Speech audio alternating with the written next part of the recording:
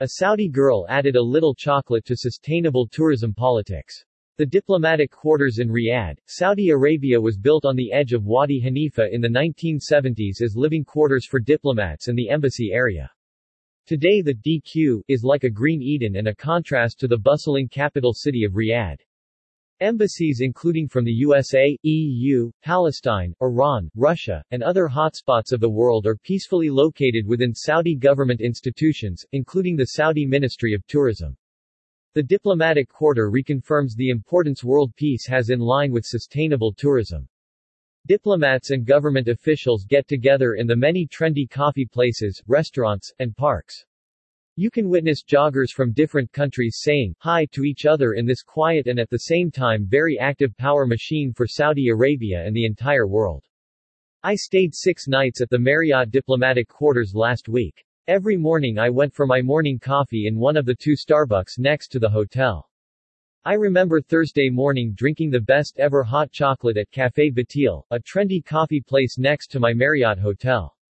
A Saudi family was sitting at the table next to me. Their small 10-years-old got up and walked over to me with a big smile offering me a large cut of her chocolate. There was nothing staged, nothing planned, and she did not know who I was. I didn't know who she was, nor did I ever see her family before. This type of heartwarming experience is hospitality in its finest natural stage. Luckily such experiences are not isolated to Café Batil, they are everywhere in Riyadh.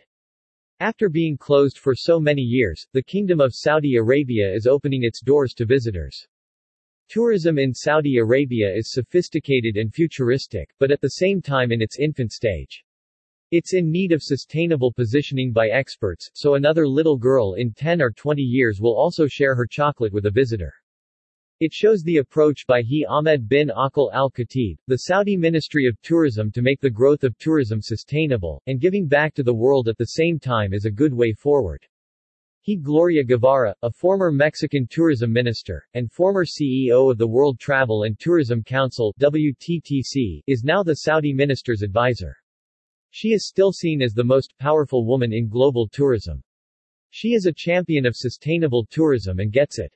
Her entire department is working every day until late into the night to position the Saudi Vision 2030 in a way tourism, culture, and progress are not clashing.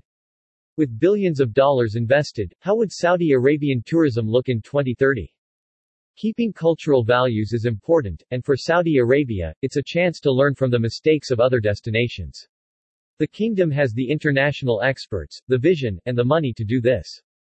If it means tourists would have to enjoy their Long Island iced tea after leaving the kingdom, this should be okay, and most likely better.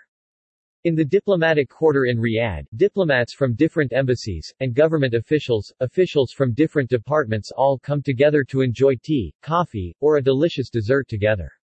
They may not always share the same table, but this little girl demonstrated how easy it was to get up and share a smile and a piece of chocolate. The DQ in Riyadh has the potential for diplomacy with a heart. The world has to learn from. This is peace through sustainable tourism at its finest.